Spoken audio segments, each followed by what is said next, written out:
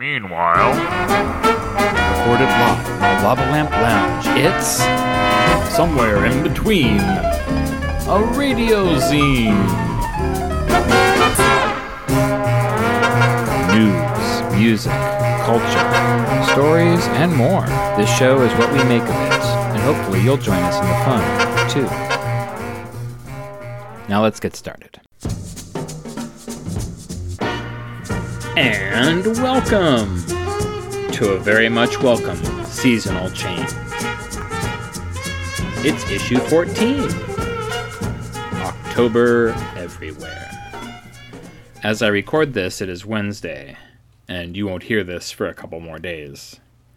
But in waking up, I decided to go into the kitchen and putter around, and as I was staring out into the darkness in front of my house, it occurred to me, unfortunately, that I wasn't seeing fog, but smoke had rolled in over the night. Again. During my break from doing this program for a few weeks, we suffered from something which could only be described as a once-in-a-lifetime event. Something I've never seen anything like before, and unfortunately, I probably won't be able to say that I won't see anything like this again.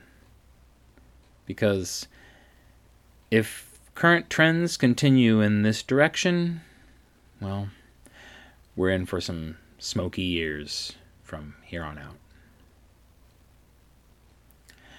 The 2 weeks that we were isolated in our home, not because of a certain pandemic that we are all dealing with, but because now there was toxic and noxious smoke outside of our house, well, it was a difficult time, to be sure, for everyone. But it made me think about the past and where we'd been before in Oregon. Stuff like this is actually nothing new for me. I've grown up knowing about not only the dangers of fires, but having lived through a few evacuations. My family lived in a place called Fields, just outside of Oak Ridge. I don't think it's there anymore. And I don't know if it was ever actually on a map. It was one of these cities that was a railroad town. A place, really a collection of houses, where anyone who worked for the railroad could live, as one of the many perks and benefits for working for the railroad. The difficulty of living in Fields, which might become apparent because you have never heard of it, is that it was on the side of a mountain about 8 miles away from Oak Ridge. If that gives you any inclination as to how remote the place was. Those 8 miles were up dirt roads that took forever to navigate, making Oak Ridge about 45 minutes away, even though it was, as the crow flies, very near. Anyway, when my family lived there, fire season was a real threat. There were essentially 8 houses out in the middle of nowhere, off to the side of some railroad tracks, and really that location was probably best known as something that you could look at if you were taking a particular Amtrak line, and, oh look, there's some houses suddenly. But there was nothing there. And the forest was just outside of our back door. So much so that deer and other animals would wander up to the front porch regularly. It was one of those places where you felt like you weren't anywhere near anyone, and then when someone did show up, you kind of wondered what they were doing and why they were out in the middle of nowhere. But it was also pretty idyllic, you know? Gigantic forests, huge stretches of trees and brush and animals, and yeah, trails. You could just go out and wander for hours. And yeah, it was pretty cool. There was lots to do out there. It was a neat place. But on a few occasions, there were fire evacuations. Notices that you'd better get out of there because we don't know which direction this fire is going to go. And that was certainly a challenge, especially when you had 9 kids like my family did. And getting people in and out of places was sometimes tricky. Not only that, but consider pets and, well, sometimes those dirt roads up to my father's house could also be in the path of a fire hazard. Getting out might not be easy. All of these memories came flooding back to me a couple years ago when we were dealing with a particularly tragic fire season.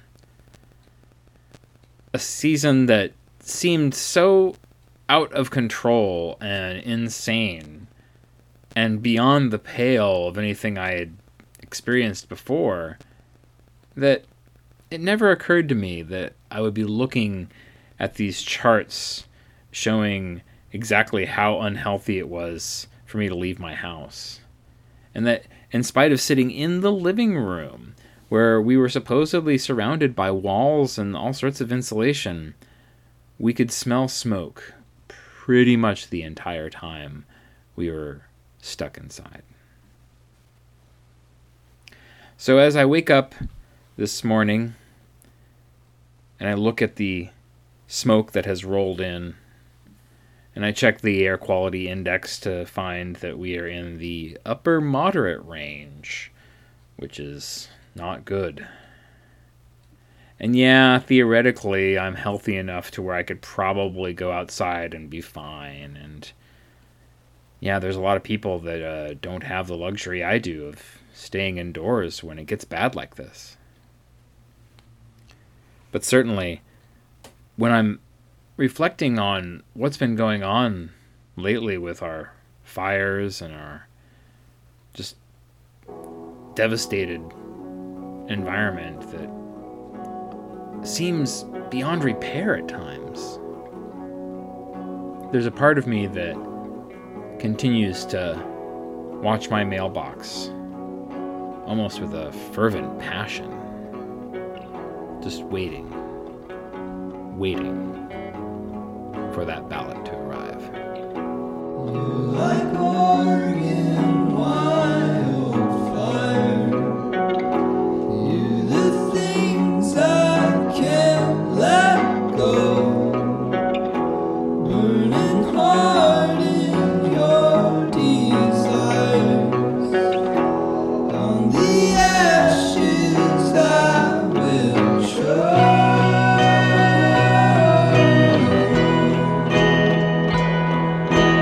Try.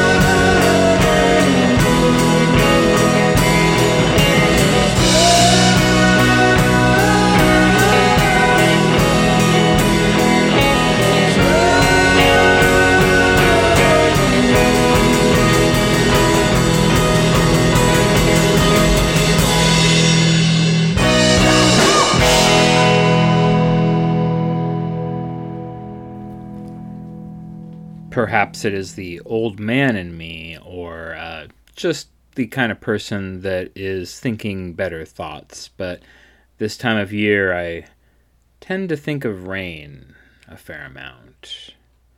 And not just the kinds of rain that we've been getting lately, although I wouldn't mind any amount of rain, to be honest. Really, please, just bring it.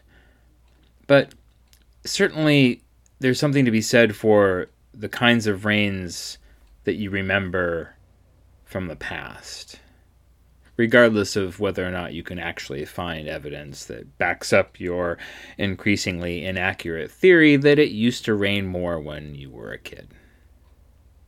I swear, I'm pretty sure it did. Didn't it? There was some part of me that remembers all these weird jokes about how it's always raining in Oregon and how the summer only lasts a week or something like that. Weird, odd t-shirts of people saying, oh yeah, when you live in Oregon, you just develop webbed feet and stuff like that. Probably as much a nod to a certain sports alignment than perhaps an actual observation regarding abilities or anything like that. So let's just say that this time of year, my thoughts are certainly on that of rain. The changing seasons, chances to reflect on things. The beginning of October actually marked the end of a long period of creative work that, while incredibly satisfying, was also incredibly relieving to complete. And as I cast around to figure out which of the new projects I'm ignoring are going to be the first that I procrastinate on, I start to wonder about other things that I would like to see happen this year. Certainly, we're already under the impression that this year is basically a bust for seeing anyone we care about or traveling to visit anyone we know and love. Basically, our eyes are set solidly on Halloween and celebrating it in a very intimate way for the first time, which is a little bit odd, to be sure. I mean, maybe we could sit around and tell ghost stories to each other or that kind of thing, but it's much more likely that I would probably, for example, read this short story by Richard Brautigan and hope that next time things are a little bit less creepy. 1692 Cotton Mather Newsreel. 1939 Tacoma, Washington, which... Where are you now that I am growing toward you? Once my body occupied a child's space, and door had a large meaning to them and were almost human. Opening a door meant something in 1939, and the children used to make fun of you because you were crazy and lived by yourself in an attic across the street from where we sat in the gutter like two slum sparrows. We were 4 years old. I think you are about as old as I am now, with the children always teasing and calling after you. The crazy woman! Run! Run! The witch! The witch! Don't let her look you in the eyes! She looked at me! Run! Help! Run! Now I'm beginning to look like you, with my long hippie hair and my strange clothes. I look about as crazy in 1967 as you did in 1939. Little children yell, "Hey, hippie!" at me in the San Francisco mornings, like we yelled, "Hey, crazy woman!" at you plodding through the Tacoma twilights. I guess you got used to it, as I've always gotten used to it. As a child, I would always hang my hat on a dare. Dare me to do anything, and I'd do it. Ugh. Some of the things that I did following, like a midget, Don Quixote, trails and visions of dares. We were sitting in the gutter doing nothing. Perhaps we were waiting for the witch or anything to happen that would free us from the gutter. We had been sitting there for almost an hour. Child's time. I dare you to go up to the witch's house and wave at me out the window, my friend said, finally, to get things going. I looked up at the witch's house across the street. There was one window in her attic, facing down upon us like a still photograph from a horror movie. "Okay," I said. "You've got guts," my friend said.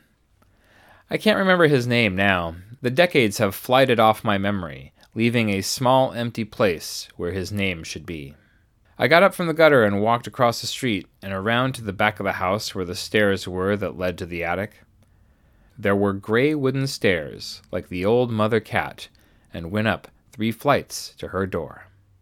There were some garbage cans at the bottom of the stairs. I wondered what garbage can was the witch's.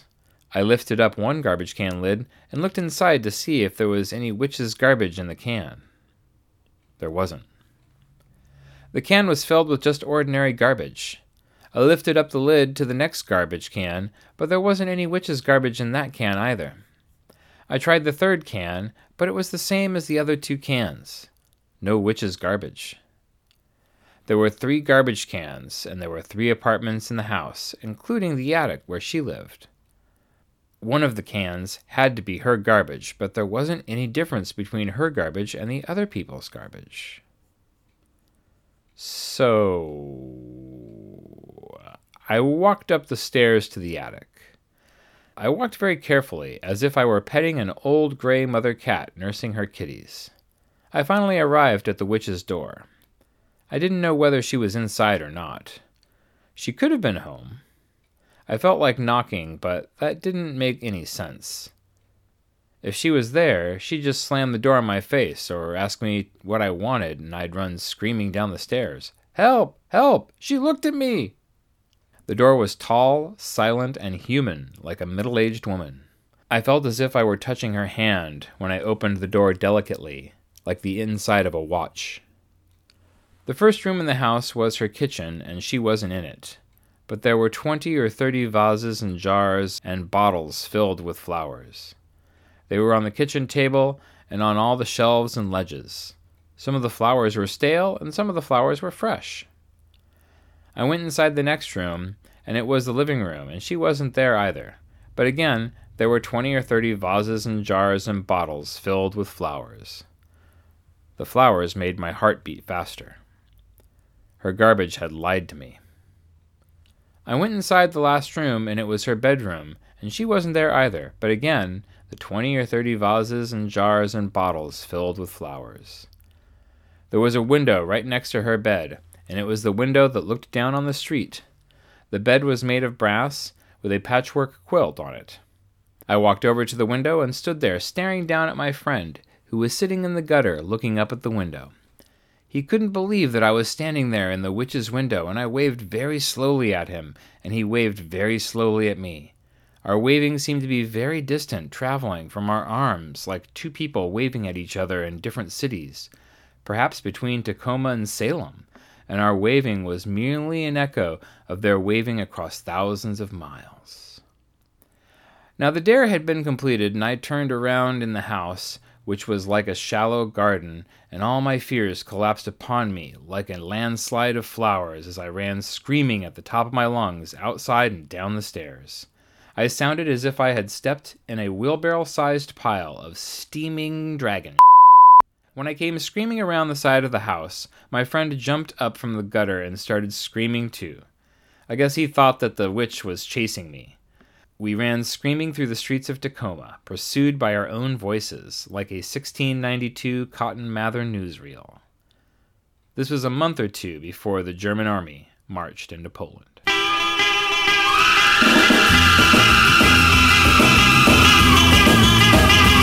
Come on, come on, yeah, yeah, yeah, yeah. Come on, come on, yeah, yeah, yeah, yeah. Get out your lighter, yeah, yeah, yeah, yeah. Get out your lighter, yeah, yeah, yeah, yeah. Get on that dog, yeah, yeah, yeah, yeah. Get on that dog, yeah, yeah, yeah, yeah. Come on, screaming, yeah, yeah, yeah, yeah. Come on, screaming, yeah, yeah, yeah, yeah. Come on, screaming, yeah, yeah, yeah, yeah. Come on, screaming, yeah, yeah, yeah, yeah. Woo!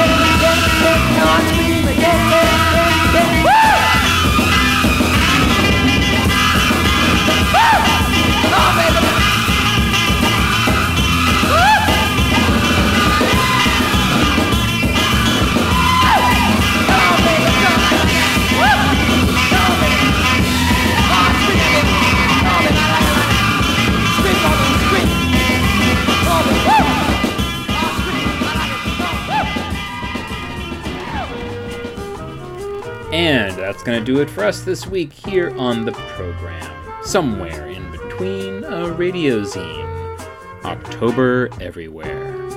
Issue 14 contains stories written by Austin Rich and Richard Brodigan, including Wildfires, Rain, and 1692 Cotton Mather Newsreel. This episode was produced by Austin Rich in the Lava Lamp Lounge and was assembled using only the finest in 20th century technology. In the long-standing tradition of most zines, there is an open submission policy here. If you have a story that you'd like to send in, read, or just want to be a part of the show, why not drop a line to austinrich@gmail.com. That's going to do it for us this week. You guys are wonderful. You guys are beautiful. And without you, there would be no program. Be seeing you.